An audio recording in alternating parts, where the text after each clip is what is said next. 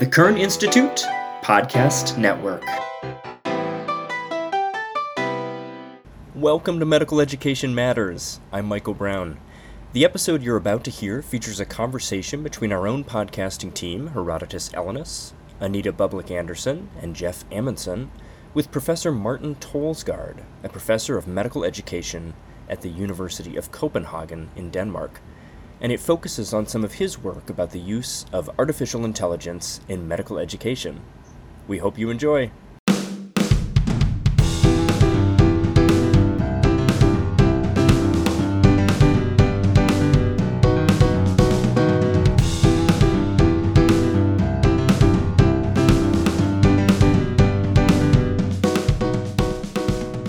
Welcome. My name is Herodotus Ellinus, and I welcome you to Medical Education Matters, a podcast series that we started back about a year ago. I am joined with my co-hosts, Anita Bublik-Anderson and Jeff Amundsen, and we welcome today our guest, Martin Tolsgaard, who is a professor of education, I believe obstetrics and gynecology, at the University of Copenhagen in Denmark. Welcome. Thank you. Thank you for having me. So our title today is Artificial Intelligence and Medical Education. And I was intrigued, and so were my co-hosts, with your article about big data, medical education research, and artificial intelligence. You have been working quite a bit on this subject for many years, and we are interested to know more from you. Tell us about what intrigued you to work in this domain, and perhaps a little bit about big data and what brought you into this platform. Sure. So I was trained as a medical doctor, and I did my training in OBGYN. And before that, I did my PhD in undergraduate medical education, focusing on how to promote self-directed strategies for skills training and how to use collaborative learning for skills training specifically. And then I did my postdoc research focusing on postgraduate simulation-based medical education, specifically focusing on how to stimulate learning and development of skills using simulation, and also how to use simulators for assessment of skills. And then came some of these big papers on AI in dermatology around 2017. And I thought, well, this is kind of awesome, because if we could do the same for medical education as these guys are doing for diagnostics, we could pave the way for bringing the same principles as we know from the simulated setting into the clinical setting. So in a simulated setting, we have continuous feedback. So we practice our skills, we get feedback after completing the skills, we practice until we have reached a predefined mastery learning level or some kind of criteria. But as soon as we enter the clinical practice, well, during our residency, we are supervised quite a lot. But as soon as we finish our residency, we often work alone a lot of the time. And we know that we can really rely on our own self-assessments for when we make the correct diagnosis and when we are wrong. I mean, we're fairly good at assessing our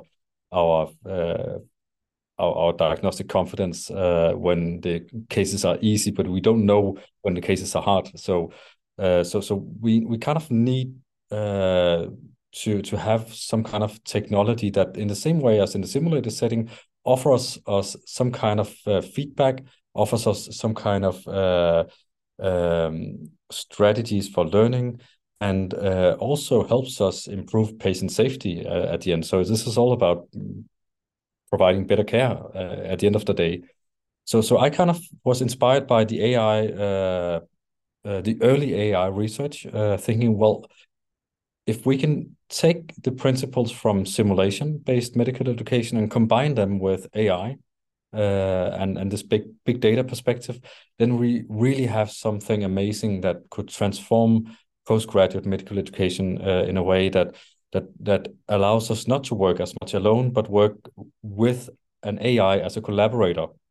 I hear this big data, right? So this could come into play probably in the last, I don't know, 5, 10 years. And people talk about this term. Can you tell us a little more about what does that mean for you?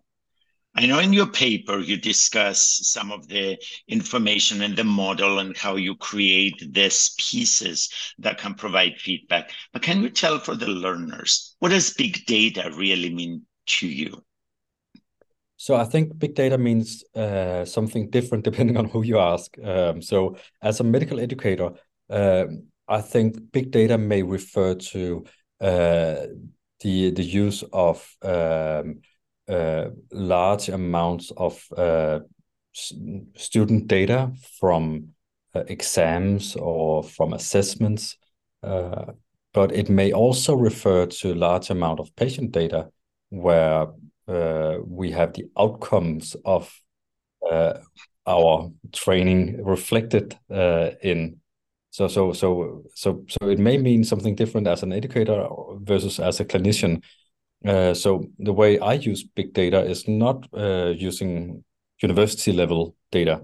So I'm not that involved in combining big sources of assessment data across multiple years, but I'm more interested in how to link skill levels with patient outcomes, and into how to influence diagnostic accuracy through different type of technological feedback. So that is the way I use the term big data.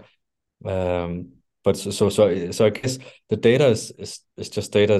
What really matters is what do you want to use the data for, and that kind of directs first what kind of data you need to use, but also how much you need to use, because sometimes people think that you cannot make AI without having millions of images, and that's not entirely true. I mean, you can make some really interesting feedback systems based on based on a few hundred examples.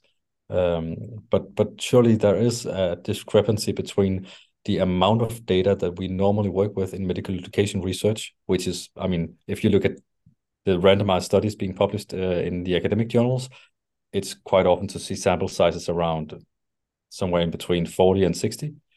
So we're used to having these underpowered small experiments, and now we go into an era where we have some algorithms that are hungry for much more data.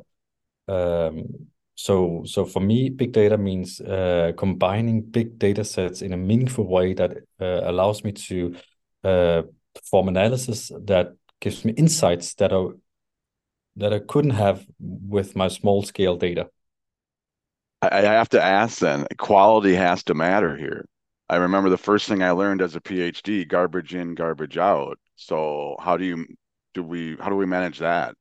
Yeah, I think that's an extremely important question, and the problem is that if you have a look at the medical side of it, so if you look into the medical AI literature and see what kind of research is being published there, it's quite often research that aims to state, well, we train an AI to diagnose this as good as an expert's XYZ.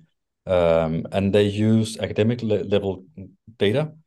So some really nice images, for example, showing something that is crystal clear.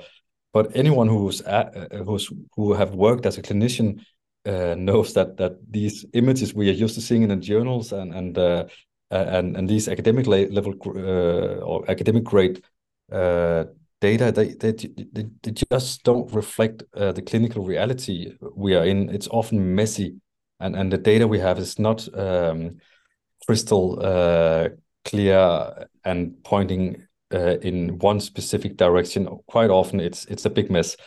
And what we did in my research group, in collaboration with my good colleagues at the technical universities, has been to actually use that, because that's a key to understanding uncertainty and noise. So being a good clinician or being a bad clinician, or being good at something or being bad at something, is really another way of saying, well, you perform with small variance or a very big variance. So you can kind of use that kind of noise in your data as the output, and also for inspiration for another way to conceptualize what does competence really mean, because competence can be sometimes translated into the level of noisiness in whatever you do. So I think I completely agree regarding having respect for the fact that we can't just put in garbage and expect something brilliant to come out. But we can, as medical educators, we have a different conceptualization of what does competence mean, and knowing how competence develops, we are actually in a quite unique position to develop a more advanced and more rich understanding of what we can use new technologies, for example, AI, for. And I think noise or uncertainty is a big part of that picture. One of the pieces that I saw in your article was about, one of the statements was about train, test, and validate. And I found that kind of sequence a very appropriate sequence for everything that we do, in whether it's medicine or life in general. How easy is it to do with artificial intelligence? I think the answer is it depends. So right now, this is a field that really evolves quickly. So I am, as you guys, trained as a medical doctor, and I have my statistics training and so on. But when I entered this field, I was completely from scratch, and I must admit, just as I don't like the idea of having one of my data scientists cut out my appendix, I'm not sure they like the idea of having a clinician messing up their data science. So I think having respect around the fact that this is a scientific field in its own, and that you need to involve the proper content matter experts is important. That said, there are some instruments that are becoming available right now. So if you want to train a model to discriminate between small video clips or images, then you can actually find some web pages with software that does that for you. That trains a simple network that you can download as a Python file and use after that. So there are some online software options available for segmentation and for classification. So segmentation is when you draw around a structure, which you often want to do if you work with medical images, which can be used for feedback and also for determining, well, did you navigate a scope or a probe or an instrument in the right direction? And classification is a more sort of, is this a dog or a cat? Is this a novice or an expert? And then you can also have regression, which is, well, how much does this cat weigh, or what is the score for this student? But there are instruments to handle all of these types of analysis. But you can actually also do some of this yourself, and this is where you need to be cautious, because what I think you're going to see in the future is that with the advent of the large language models, for example, GPT, if you ask the GPT-4 to so the latest version of GPT to or any other big large language model, if you ask that to write a Python script to classify a small video clip into a novice or expert based on some input data, then it can actually do that for you.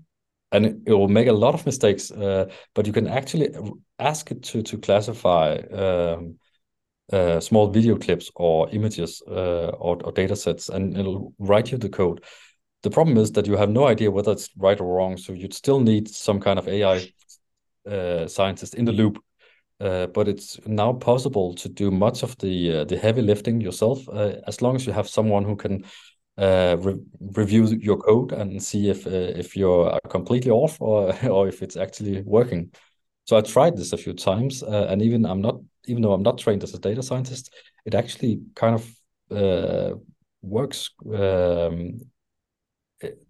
There's a lot of debugging, but it's manageable. So I think this is what the future holds for us. That the access to these new technologies is going to be increasingly democratized, and we're going to make a lot of mistakes, and people like me and other clinicians who think we can do it all by ourselves.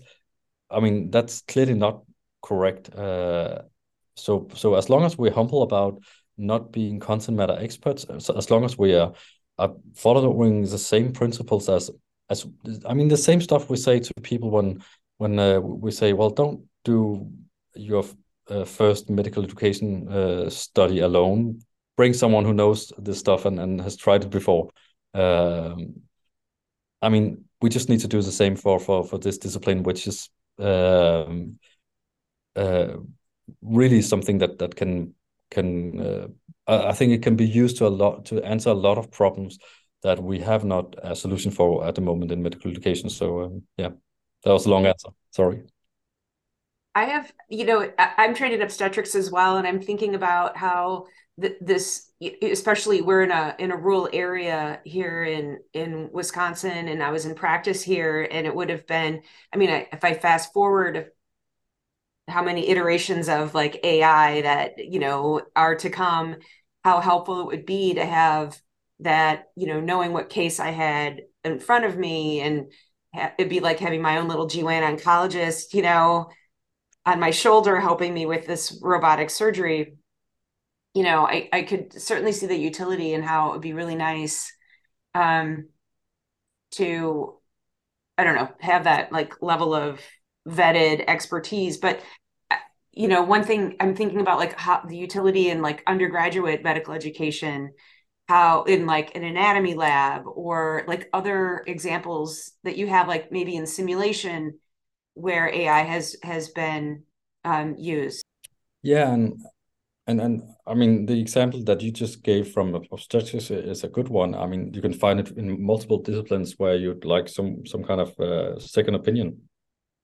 So there are a lots of examples where you have technology that doesn't give you what you actually asked for. So it's easier to find bad examples than good examples, I think. And I think that is the reason why we as medical educators need to get involved in this field and in the development of new technology. Take, for example, I'm sure you've all seen the automated ECG interpretations, right? Mm-hmm. And it always says consider inferior ischemia. And if you're not I mean, if it's been a few years and you're a surgeon and you haven't looked at an ECG for quite a long time, then you just call the cardiologist. So that'll actually just bring more work to the table of the cardiologist than actually improving your care for the patient. I think, and this is something we need to be mindful of, that some of these technologies will perhaps work to catch some errors there here and there, but some of the technologies may also over time strip us from some of our skills, so that we are no longer able to perform our procedures without the use of this technological assistance. So this is something I think is really interesting and important to explore in the future.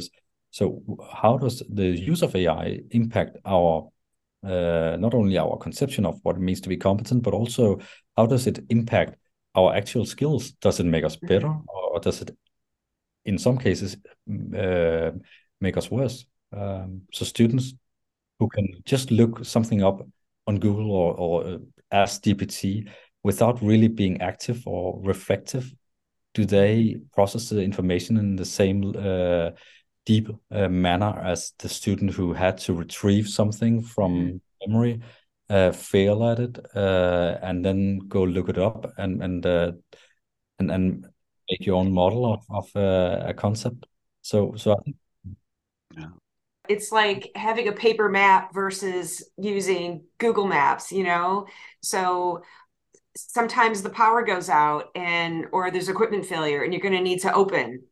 And, oh, do I remember how to do an open case? And do I really understand the anatomy if I don't have, another screen or like a computer on my face, like directing me what to do next, like that level of deeper learning. So, and then, understanding where the data comes from too, and how reliable is it? So, and like what kind of privacy issues are there? Like how, for images, like how do we have a lot of concern about the ethics of, cell lines in research. Like how is our data protected or utilized without, like how do we know how we're involved or whose data we're using and is it the right cohort? So, some of the standards of medical practice of like certain ultrasound findings for endometrial stripe for like postmenopausal bleeding, that's been, studied and refuted for different ethnic groups, based on, there's just an article I read maybe last week for my maintenance of certification. And so it's like where the original data that gave us the guidelines were based out of the US and white population in Scandinavia, and it didn't incorporate African Americans at all. And so they had to extrapolate and use data from a population in Jamaica to incorporate, some diversity into the meta-analysis. So I found that really interesting that some things that we've relied on, not knowing where the information came from, we just take it for granted that it was inclusive and maybe it wasn't, or standardized. So I think it's a really interesting development. A lot of stuff going on. I mean, my mind's exploding right now with all the potential connections with this. I got a lot of things to say for sure, but I'll hold back. But one thing that's catching my attention, to Anita's point about privacy, and if I'm understanding the segmentation concept, Martin, you were mentioning earlier, right away I'm jumping to like, boy, anatomy lab. A student has they dissect, they take a picture of the dissection, and then there's an app that allows that to be compared to, another image, and then the student can say to me, I can say, well, where's this piece, right? And they can try to point it out, and I could say, well, let's check it against the robot.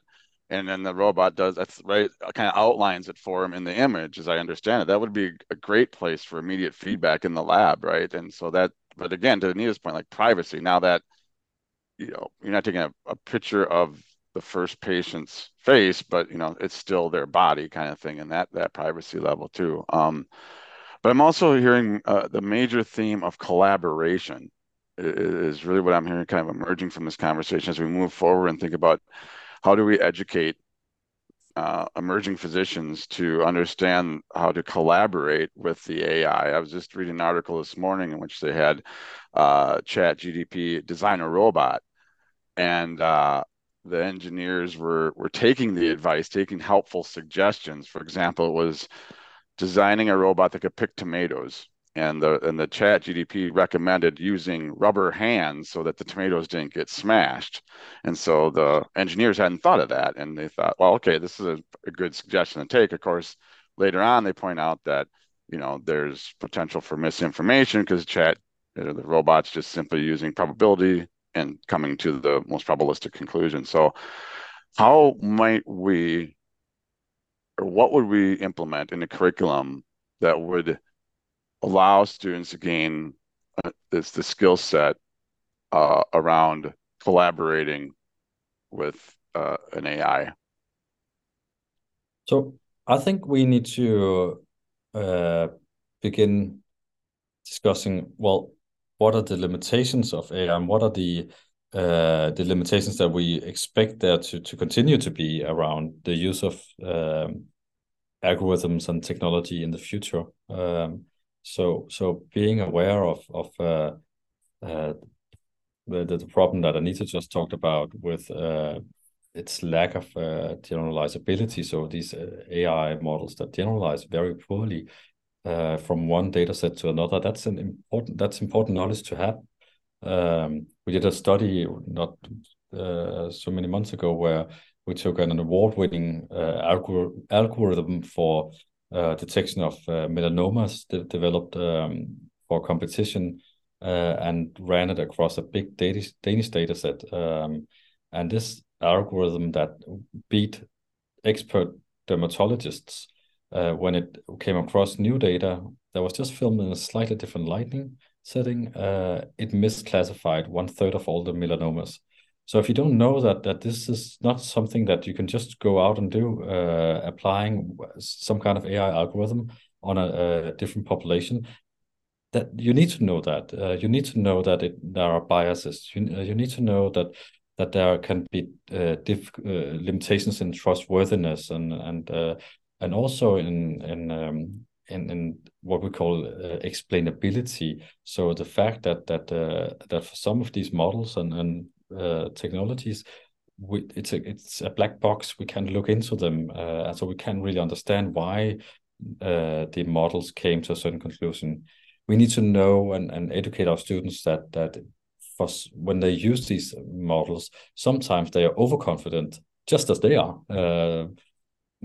So these models may put out a confidence score of their predictions that may be ridiculously high, saying, well, I'm 99% sure that this is a cat, but the algorithm has only been trained on cats and dogs, and this was a lion. So it's never seen a lion before, but it's still 99% confident that it's a cat. So there are numerous limitations and weaknesses that I think we need to start beginning to teach in undergraduate medical education. But I think it's also kind of like drinking from a water hose. So trying to keep up with how to do the most effective prompt engineering for large language models, for example. So how to write the most effective prompts, which is something that can be highly that can impact the use and the benefits you get out of, for example, GPT, quite significantly. Well, that may be irrelevant in a few years. So it's really difficult to look into the future and guess what do students need just in a few years from now. But I think there are some general limitations in terms of generalizability, trustworthiness, explainability, and fairness and bias that are universal, that should be taught, definitely. Martin, one of the things that I hear you say is what we've heard over, I don't know, since the medieval ages, is whatever we put in is whatever we get out, right? So if we train this artificial intelligence being well enough, that it will allow us to both provide immediate feedback and also improve, not assist with performance, but improve learning. which I think that's the critical part here, right? Assisting performance is what we see many times, but improving learning is, I think, a much more difficult task, a much higher level piece that human intelligence has at least mastered at some level, but artificial intelligence perhaps is not there yet. So what do we do with that piece that we say the fear of me says, okay, I was reading today an article in New York Times about compassion and how doctors can use compassionate words via ChatGPT or a bot that will allow them to create this text that they can then revise and provide information to the patient versus the medical student or the resident who is going to apply to a higher level training and uses ChatGPT to write their personal statement. That's the fear that we have, right? That dichotomy. Where do we go with that? Do you have any thoughts, any suggestions of how do we change? How do we help our fears mitigated for the future? So my area of expertise, my focus is mainly on these narrow AIs and not on the generative AIs as a large language model. So I find them amusing and interesting and terrifying, just as you. But what I work with and where I see the potential for as a medical educator and a scientist is in the narrow AI mostly in terms of providing feedback in the clinical setting. But I agree with what you said, but I think at the same time that our fears we often tend to fear or not be able to fear what we should be fearing and fearing what is perhaps unnecessary. So you say, well, what does happen? Where does the AI leave us with regard to compassion? And there are some scientists who argue, well, AI is what brings humanities and compassion back to medicine because we can free up resources by getting AI to do what we don't do well and instead focusing on what we are perhaps more equipped for. So we know that we as human beings are not very good at statistics or at probabilistic thinking. We are not good at self-assessment and those things. And we know that an AI may be able to support us there, but at the same time, we know that an AI is not good at hasn't got a general intelligence. We do. So an AI may be better than an expert in the various fields, but it still doesn't beat my 4-year-old son in picking up what is a telephone in a bag full of items and do the same picking up the telephone on the street. And so because it has no general intelligence and because it doesn't have true compassion, only kind of these correlative measures of what should come here when I write this, then I think combining what we do well with what AI does well is going to matter in the future. And obviously it requires us to be very explicit in terms of what do we want it to help us with, and not replacing the things that make us human, or not replacing the things that we perhaps do well already. So when you say, well, can we get AI to give us feedback for anatomy teaching? Well, we can, but I'm not sure we want to, because as we know, providing concurrent feedback leaves the learner worse off than providing terminal feedback. Providing the answer straight up doesn't invoke an active approach to learning. It doesn't require the learner to reflect on the material to be learned So you can make a lot of mistakes by applying technology to solve a problem that isn't really there. So for the anatomy teaching, well, it's kind of the point that it needs to be difficult, because otherwise you don't process the information the way you should, and you don't remember it. So learning hurts, and it's supposed to hurt sometimes. And we're not supposed to solve a problem that isn't there. I love that learning should hurt, because it is uncomfortable to like push your understanding and your knowledge, and to struggle to uh to know what you don't do well. And maybe that's our struggle with embracing AI, is like, well, I want to be with people, but you're right, we don't self-assess very well. It's just one of my concerns is just all the marketing surrounding AI, that it's going to solve all the problems, maybe most of them that aren't even there. And how can, at least in the US, I feel like our limitations with our like market-based model of healthcare, it's the intention of AI is going to be about like process and efficiency, and less about like augmenting the humanity aspect of healthcare. Yeah, I was interested in hearing, even as Martin was describing, just this notion of the humanity and learning how to ask the robot questions, right? I know right away my mind jumps to, well, gee, isn't that what we're trying to do with patients too, is learn how to ask the right question, the explicit level where we get the information that's needed, and then we say, oh, I can't prescribe you this because now I have this information, kind of thinking. So there, right away, I'm jumping to that. Yeah, that could be a way of enhancing patient interactions too, just by simply understanding how to ask better questions through the process of developing software language. But another thing that's popping up in my mind is we have all these limitations, and we're the ones developing the AI.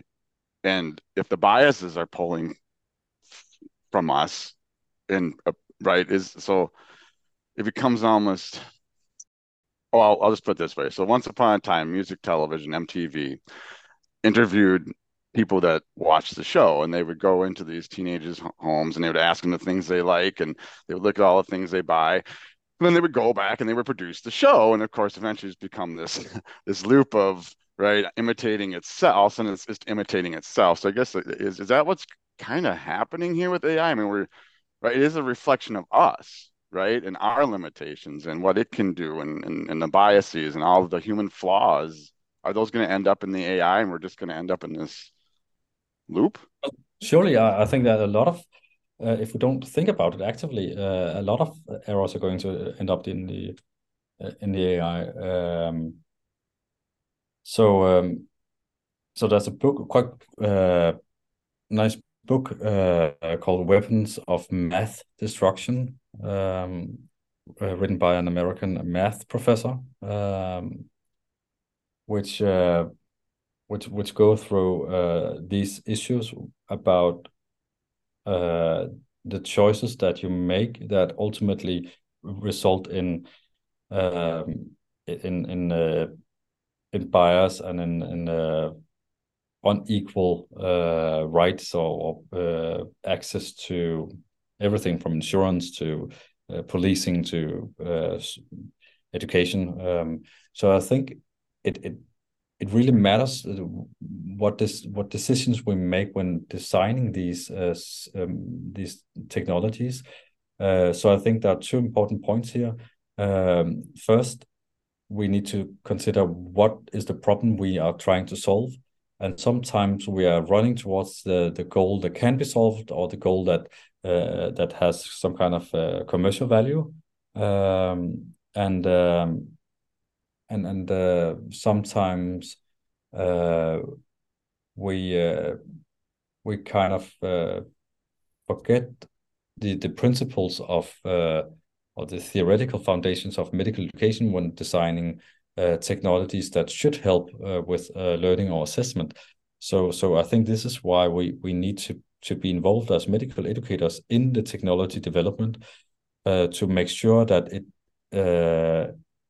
does that every kind of AI technology being developed doesn't end up being a replacement of clinicians, and instead pulling in the direction of augmenting our learning and performance, and also pulling in the direction of integrating medical education theory into the how these AI technologies are being developed. Because take the example of concurrent versus terminal feedback. It's a well-known principle if you're a medical educator, but it would be quite easy for you to build that into the AI development. So when should you give the feedback? It's quite simple, so it's not very difficult on a technical level to make that distinction. So I think there are many principles for effective learning that we can build into AI systems. Obviously, there are biases that we need to consider. But just being aware of what are the potential biases that we may end up building into the AI technology is a very important first step, and being very mindful of what kind of data that we use, so that we don't enhance existing biases, is going to be important. But I don't think there's. I mean, many are concerned that what we tell the AI, so when we do the data and annotation, when we, for example, teach the AI, well, this is the this anatomical structure, and we draw around it, and sometimes we make it a wrong drawing, so we classify the wrong anatomy, for example, as annotators, and so we kind of build some wrong examples into the AI.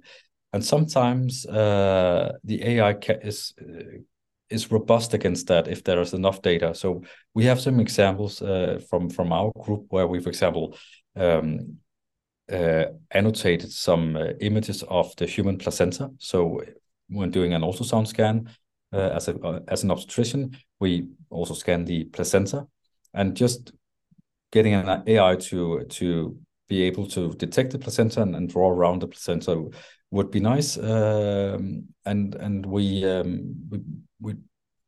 did a study where one of our postdocs did a lot of annotations, and it turned out that after we trained the model and saw how it performed, and kind of compared some of the segmentations by the AI model with some of the ground truth annotations by our postdoc, quite a lot of these discrepancies that we found were due to error on the behalf of the postdoc and not the AI.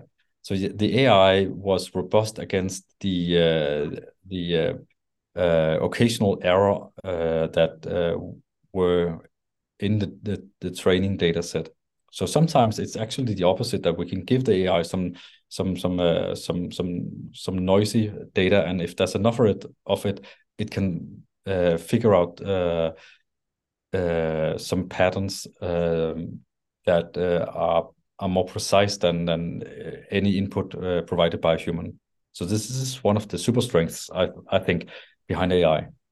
That's fascinating. I will quickly share. I heard students after a session in which they were presented images and stuff like that. Well, why are they teaching us this? We're just going to use the robots in the future anyways. So, there's also, back to kind of our point we were making, right? There's what we want them to utilize it and learn how to utilize it for, and then there's their world, which we might be privy to or not be privy to, in which they're hearing a cacophony of voices saying, no, do it this way, right? This is yeah. So it's an interesting point. I will add quickly, as a learning and memory theorist, Martin, I'm very pleased to your point about learning hurts. Indeed, right? I often tell students you made all the wrong turns to get to the right place. But also adding that there's a simple little story about using Google, in which they simply said, okay, group A, we're going to show you a list and you can use Google later. Group B, we're going to show you the same list and you're going to have to remember it. And of course, who performed better on the test, group B. So there is some fledgling data out there early on about those kinds of things, but lots of stuff definitely to address for sure. Martin, it's certainly, there is so much to talk about, I think, about artificial intelligence and the narrow data versus the language models that have expanded and have, in some parts, taken over. I think your two pieces of advice that came out of this conversation. One is the learning should hurt. And I think that is an important piece. People should remember that we all need to fail before we succeed in order to understand what failure means. And then the second part that I thought was critical, technology advancement is an enhancement, not a replacement. And I think that's a critical piece in the world we live in. We couldn't have done what we're doing today in this conversation 10 years ago. Maybe in a very rudimentary state, but not what we're doing in this higher level of recording and discussing and seeing each other and so on. So I think embracing it with the caveats of the limitations that exist are important pieces for us to understand. So those were at least my thoughts. How about any key points for our listeners from your standpoint and perhaps your future work? Well, I think you covered it quite nicely there.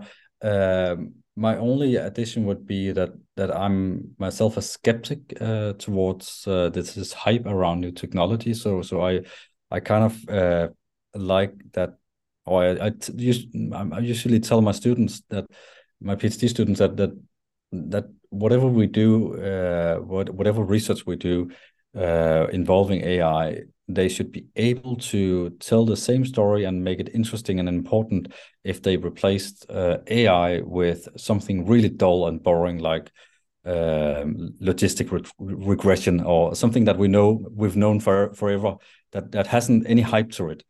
So if it's only interesting because you wrote the term AI, then it's not really interesting, and it's not going to last, and it's just going to contribute to this hype cycle that we are currently in. So I think the hype is going to influence us quite a lot. So we've seen this multiple times over history. So when 20 years ago, everything was about simulation, and you could just write simulation and you'd get into basically any journal, with multiple studies showing that simulation-based training versus no training is better. I mean, it's not that remarkable, and I think we're going to see some of the same stuff here with AI. We're going to see a lot of papers as AI becomes available to more and more people. We're going to see a lot of papers stating, well, we did this, we took this AI and we explored whether providing some AI assistance compared with no assistance improved performance, and it did. But what we need to explore, I think, is, well, what else happened? Did they retain their skills over time? How was their motivation? For which learners did it help? How did you use learning theories in the development of the technologies? All these things. So I think finding your way through this hype jungle and managing this hype around AI that we are in, and we're going to continue to be in over the next few years. I think that's going to be quite important for us to use the technological advances the best way, and also for us to, as medical educators, to benefit from these advances and not just state the obvious. Thank you for that reasoned, sane approach to this flurry of excited hype that you explained so well. Thank you, Martin. Appreciate your time spending it with us. From the Medical Education Matters podcast team, we appreciate that you have been here. Dr. Tolsgaard, professor at the University of Copenhagen in Denmark. Thank you, and have a good day.